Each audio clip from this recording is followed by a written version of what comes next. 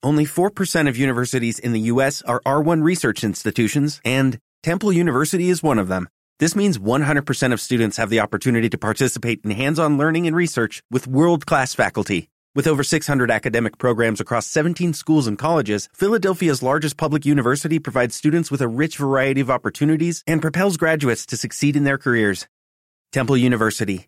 Schedule a campus tour today at admissions.temple.edu/visit.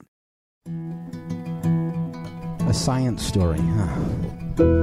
These NYU scientists, I felt right. But I was so And I just thought, well, I had figured it out. It was that golden moment. Because science was on my side.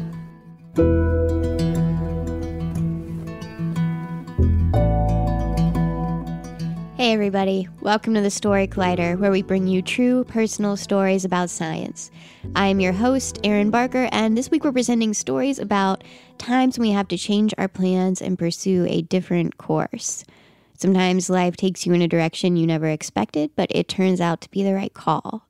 Maybe, for example, you were someone who thought she'd never have to think about science again after she passed 12th grade physics. And now you're the artistic director of a science storytelling organization, and you think about it every day. And weirdly, you're actually pretty into it. Again, that's just one example. We'll hear two more from our storytellers today. Our first story is from David Nett. It was recorded in February 2019 at the Lyric Hyperion in Los Angeles. Our theme that night was On Trial.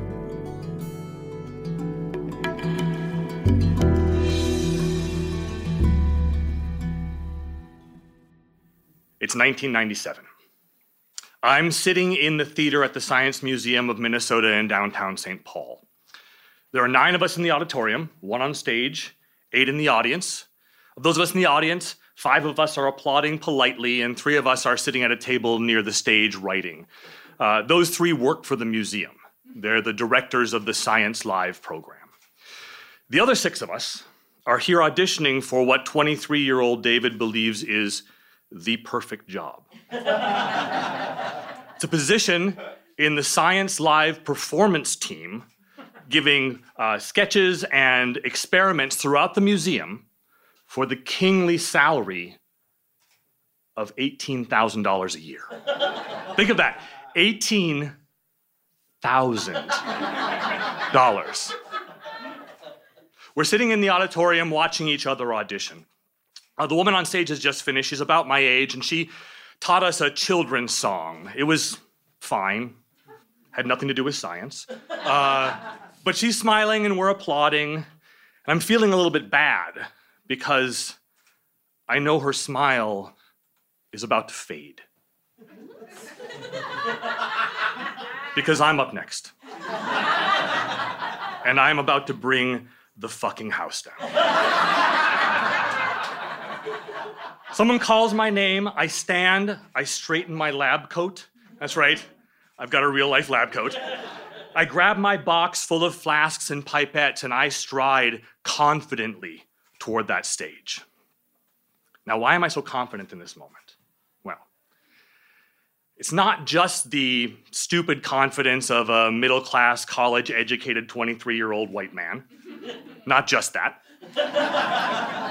You see, I know something that these 5 poor saps don't know. Not only am I an actor, but unlike the rest of them, I am almost a scientist. You see, my dad's a scientist, he's a chemist. My brother is also a chemist, at least by training, and though my degree is in acting, when I started college, I was pretty convinced I was going to be the next Richard Feynman. For those of you who don't know Feynman, he's a very famous physicist. He was a Nobel Prize winner, among the youngest members of the Manhattan Project, a distinguished professor. He was also a great writer.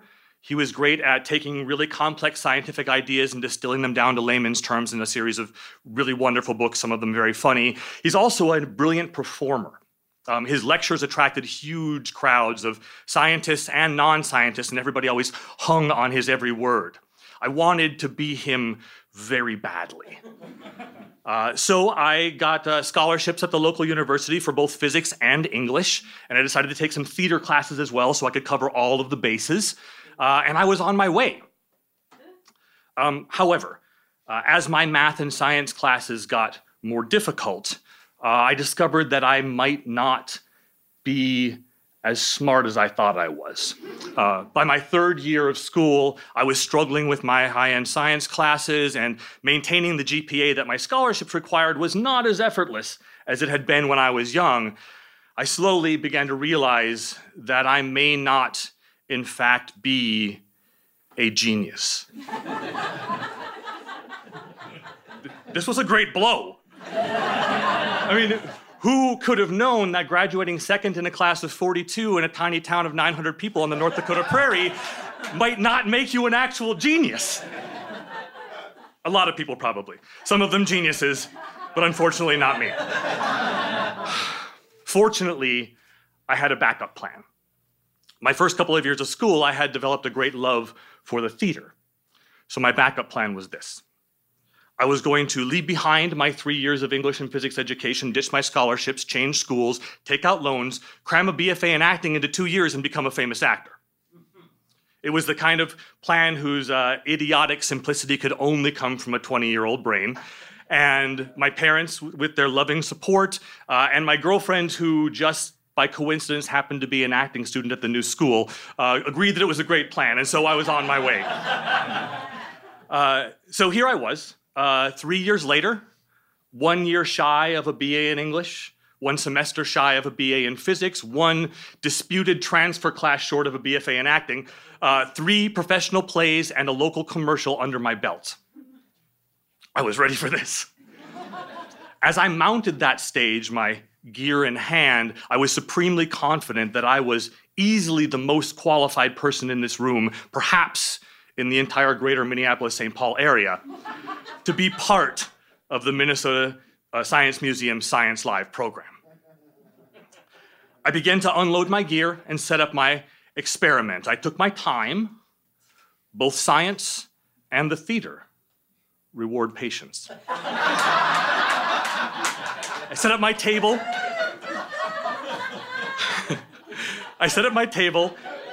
I placed 3 large Erlenmeyer flasks full of colored liquid side by side on the table. I produced 3 pipettes of descending diameter and placed them beside each flask.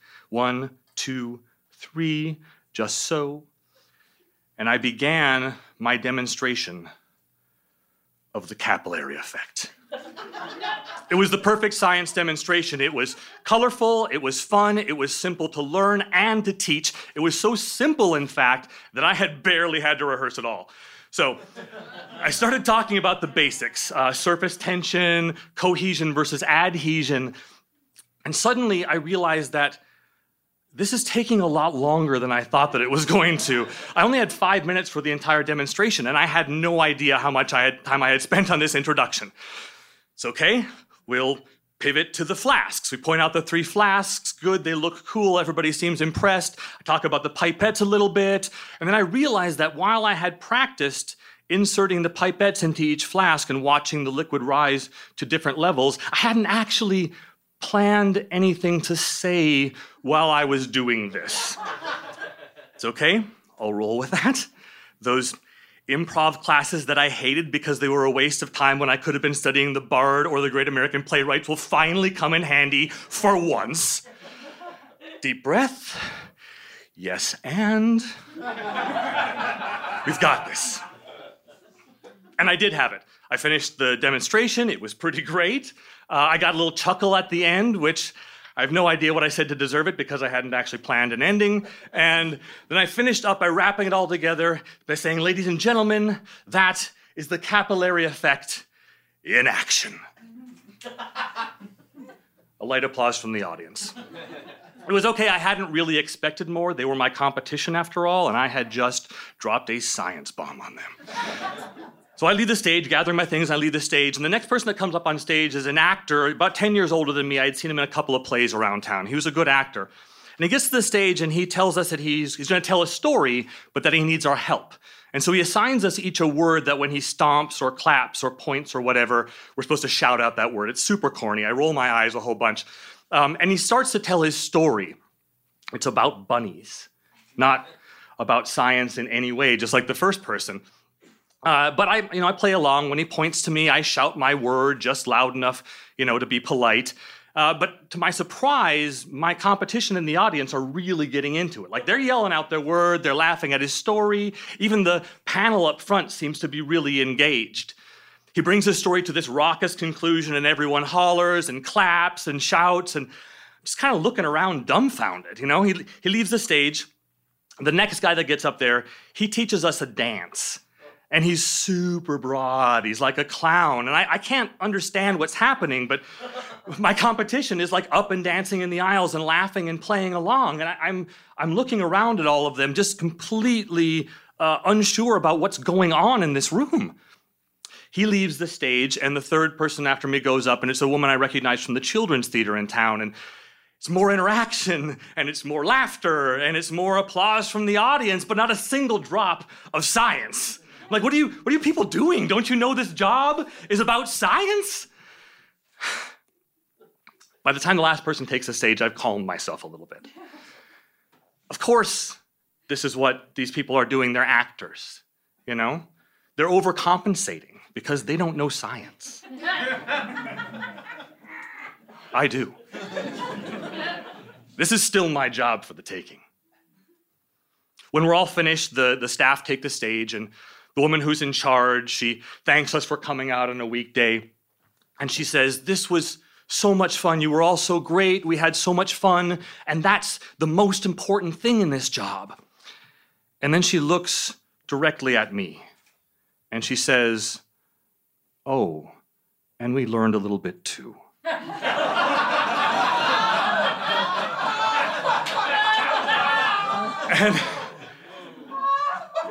And it was in that moment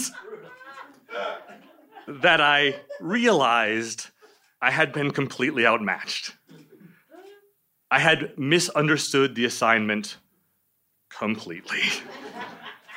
It didn't matter how high my test scores were or what I had studied in school or how many times I had read Surely You Must Be Joking, Mr. Feynman. My job had been to come into this room and to delight a small audience by teaching them something, anything.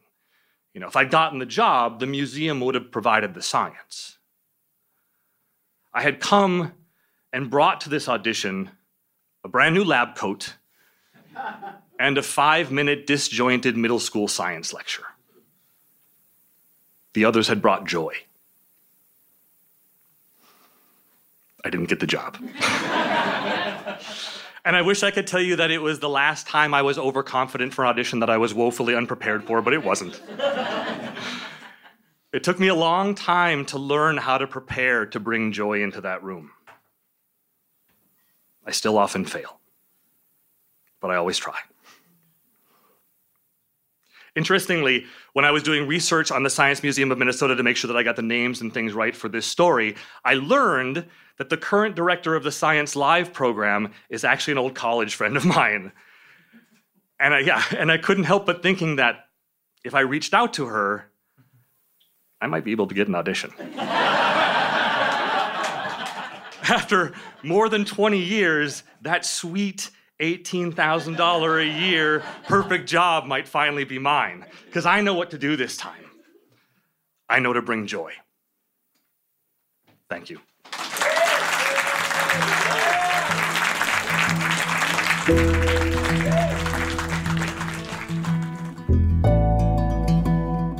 That was David Nett. David has spent over 20 years in Los Angeles writing, producing, and acting in TV, film, and theater. Currently, he's the writer for Geek and Sundry's Starter Kit, the VP of Entertainment Development for ARC Media, co-owner of Herb's Journey Fitness with his wife, Christy, and the Dungeon Master for 2 ongoing Dungeons & Dragons campaigns, one that he's been running since 1987. He wants to thank his parents, who did not utter a single angry word to his face, in parentheses there, when he left his academic scholarships behind to study acting. Misha here. If you enjoy our episodes on career pathways in healthcare or the STEM field at large, then I have the perfect podcast recommendation for you, Raising Health. Previously called BioEats World, Raising Health comes from leading venture capital firm Andreessen Horowitz, the same team behind the acclaimed A16Z podcast. Each episode, Raising Health dives deep into the heart of healthcare, biotech, and AI with venture capital investors and A16Z general partners. Along the way, they explore the real challenges and opportunities in health and biotech entrepreneurship. So whether you're interested in building a new digital healthcare company or your company is advancing a new, novel medicine, Raising Health sheds light on some of the opportunities and obstacles along the founder's journey. Not to mention, you'll hear raw insights, actionable advice from notable guests like Omada CEO and co-founder Sean Duffy, and AI expert and In-Citro CEO Daphne Kohler. Don't miss out. Follow Raising Health on Apple Podcasts, Spotify, or wherever you get your podcasts, and tell them I sent you. Before we continue today, we need to have a talk. As you may remember, a few weeks ago, we had an episode called The Joy of Cats, which featured two very funny stories about cats from comedian John Marcos Razy and Story Collider New York producer Tracy Rowland. We received a really great response from this episode. It was one of our funniest episodes ever, I think. But we also received a couple of very angry emails from some very upset cat lovers. For example, I will read you this one. Just listen to your cat hater episode. What were you thinking? Believe it or not, there are thousands of people in your audience who own and love cats and who don't deserve to be ridiculed or insulted because we care for an animal you don't understand or appreciate. Even the introduction to these stories was mean-spirited. That one's on me, everybody. When are you going to do the dog hater episode? Oh, what's that? Never? Know why? Because it would upset a huge number of dog lovers. Why can't you be respectful of all pets? I'm very disappointed in your podcast and will very likely be unsubscribing and sending emails to your sponsors so that they're aware of what they're supporting with their ad money. Wow. Okay, so it turns out cat lovers are intense. Just to remind you, we once did a 2-part series on abortion and did not receive emails that were this intense. Just to clarify right off the bat, Story Collider does respect all pets. I promise. We do not hate cats. We wish them nothing but the best.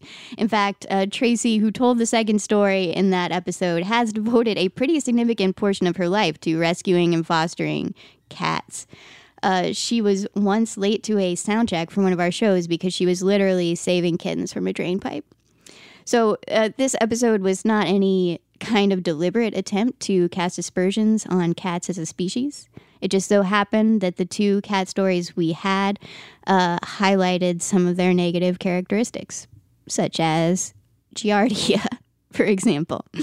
And I might be wrong, but if my memory serves, I don't think that we, in the 9-year history of Story Collider, have ever received a pitch for a positive story about cats. Now, far be it from me to say that this is because positive stories about cats don't exist. I would never say that. Those are words that would never come out of my mouth. However, we have not heard those stories, which is why I'm inviting all the cat lovers in our audience to email their positive cat stories to stories@storycollider.org. I will read any pro-cat stories we receive on a future episode of our podcast. A few conditions.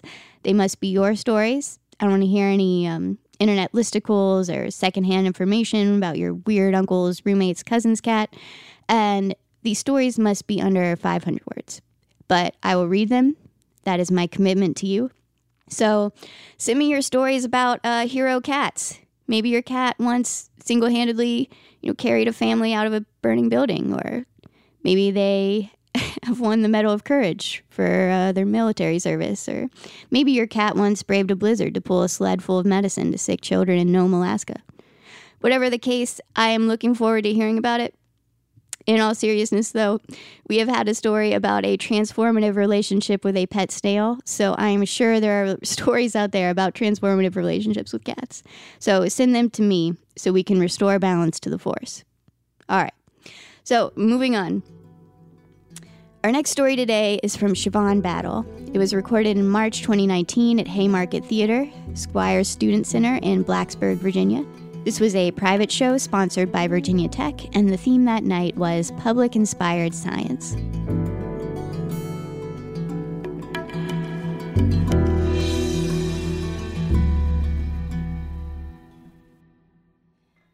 I'm almost finished. I have to get my homework done. I was racing the sun. I was racing the descent into darkness. You see, where I grew up, electricity, food to eat, clean water, much less water in itself, that was a privilege. I want you to take a journey with me. Everybody in the room, close your eyes. I want you to hear what the descent into darkness sounds like. Fighting. You stole my wallet. Gunshots. Pow, pow, pow, pow, pow.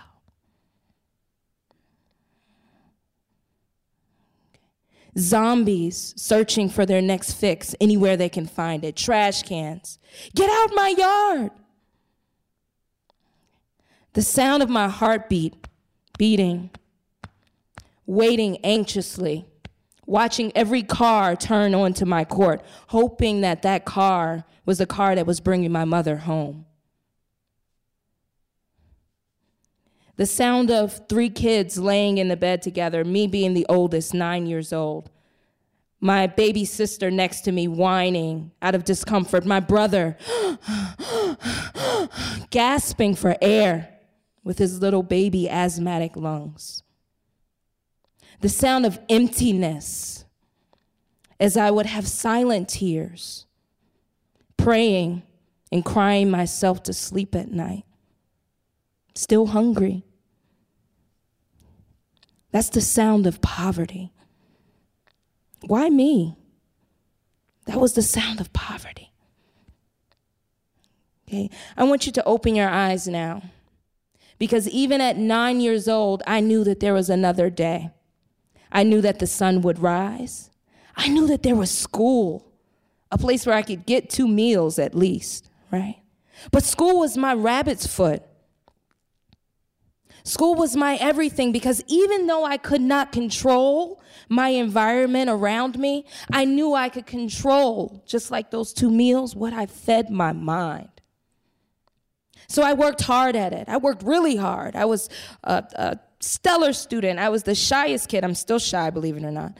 And I would raise my hand. I would speak up, because I didn't want to be left behind. And it's not just that I didn't want to be left behind, but I wanted to pull those that were left behind up.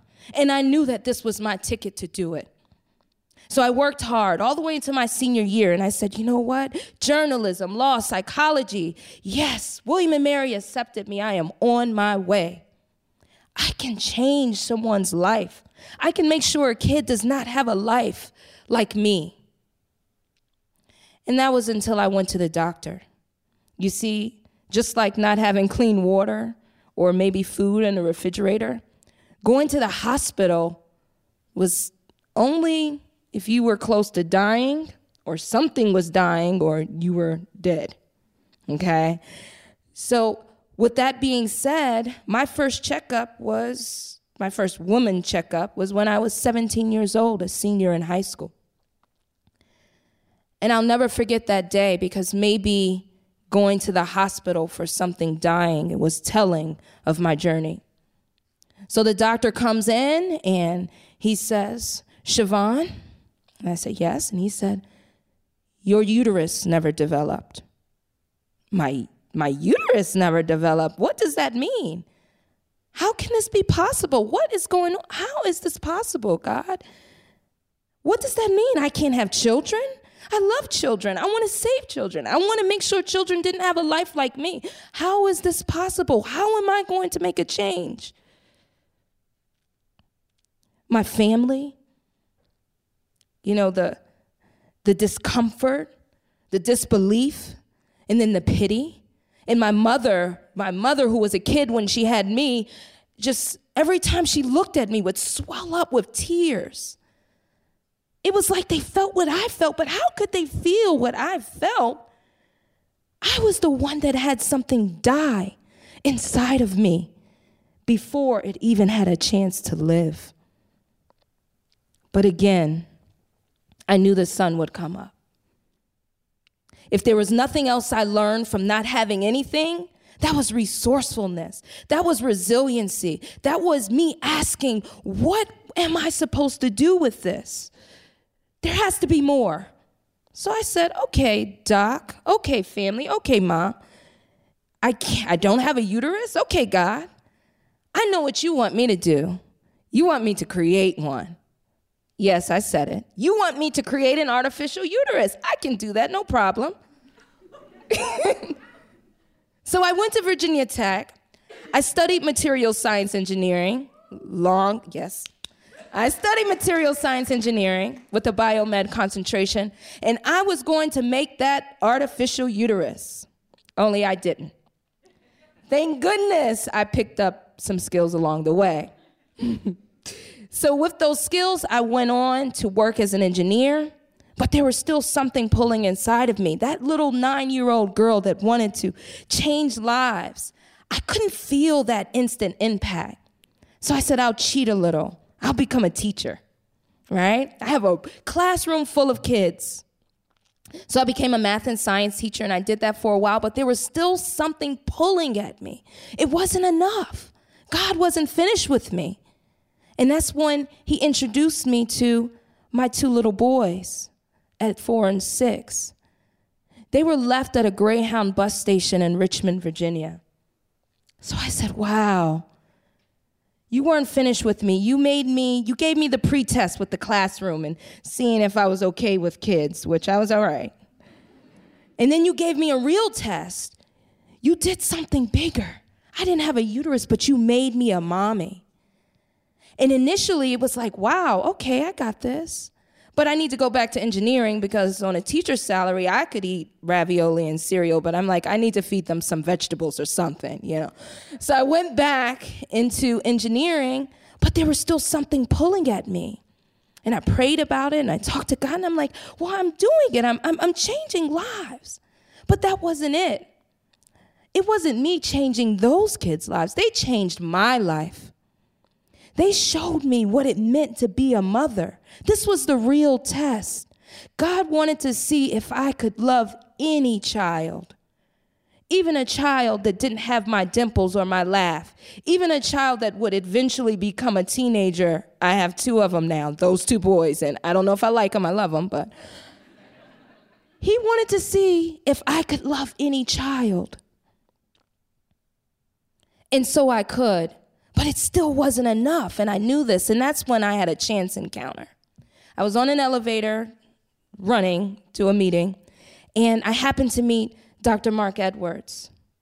And he said 4 words to me, maybe 4, yes, that really let me know I wasn't where I was supposed to be at that moment. He said, you will change the world. 5 words, sorry. You will change the world. And it stuck with me. And basically he said, I'd like for you to start in Chicago. And if you don't know what's going on in Chicago, they lead the nation in lead service lines, okay? But they also lead the nation in lead-poisoned children. This was it. This was a way for me to use my engineering degree to tap into that 9-year-old girl that knew what it was like to be the most vulnerable and to try and give back in some way. This was my way to love any child. This was God kind of playing games with me at that point. You didn't give me a uterus. You didn't give me the capacity to create an artificial uterus, but you gave me this huge, universal uterus. You gave me the ability to love any child. The ability to love a child that I did not give life to. There was nothing bigger than that. You made me a mom to 7 billion, not just 2. So this changed the course of my life. I knew this was my opportunity. This was my opportunity to actually allow kids that grew up like me to understand and connect with those words, life, liberty, in the pursuit of happiness. Something I wasn't privy to. I didn't know what that meant. Liberty? Liberty was determined to me by where I could get my food. Okay? Liberty is about unchaining the mind. I didn't get that at 9 years old, hungry. Okay? In life was really the well of liberty and happiness together that everyone should be able to sip from. Everyone should be able to have clean water. Okay? Everyone should be able to sip from that life. Okay? So this was my opportunity to tackle Chicago, to tackle other places in the nation, to make sure that kids that grew up like me, didn't ignore hospital visits, understood what it meant to have lead in your water and what that exposure could do. This was my opportunity to be a mother, not just to my 2 boys, but to every child, young and old, in the world. This was my opportunity to allow children that grew up like me to sip from that well. This was my opportunity to prevent anyone else from descending into darkness.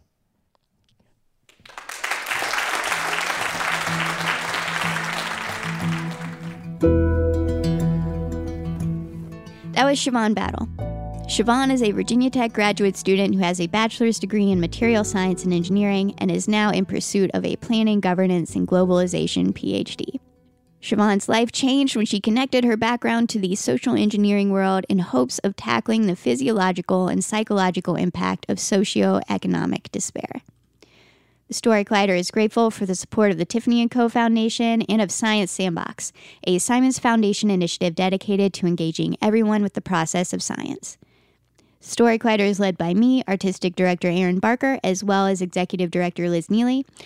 As this episode goes live on Friday, I will be on my way down to DC to attend Liz's wedding to her fiancé, Ed. Congratulations to both of them so much. I'm going to try my hardest not to have too many drinks and ruin my toast. Fingers crossed, everybody. And we are grateful, as always, for the help of our Deputy Director, Nissa Greenberg, our Operations Support Manager, Lindsay Cooper, and the rest of our amazing team. The stories featured in today's podcast were from shows produced by Joseph Scrimshaw, Audrey Kearns, Christine Gentry, and Emma Yarborough. The podcast is produced by Senior Podcast Editor Zoe Saunders with help from Gwen Hogan. The theme music is by Ghost. Special thanks to Lyric Hyperion and Virginia Tech for hosting these shows, and to Liz for all of your work to make Story Collider what it is, and to Ed for supporting her in that work. Thank you for listening.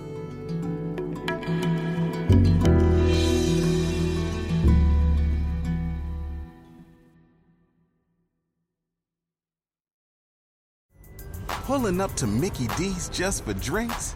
Oh yeah, that's me. Nothing extra, just perfection and a straw. Coming in hot for the coldest cups on the block. Because there are drinks. Then there are drinks from McDonald's. Mix things up with any size lemonade or sweet tea for $1.49. Perfect with our classic fries. Price and participation may vary. Cannot be combined with any other offer. Ba-da-ba-ba-ba.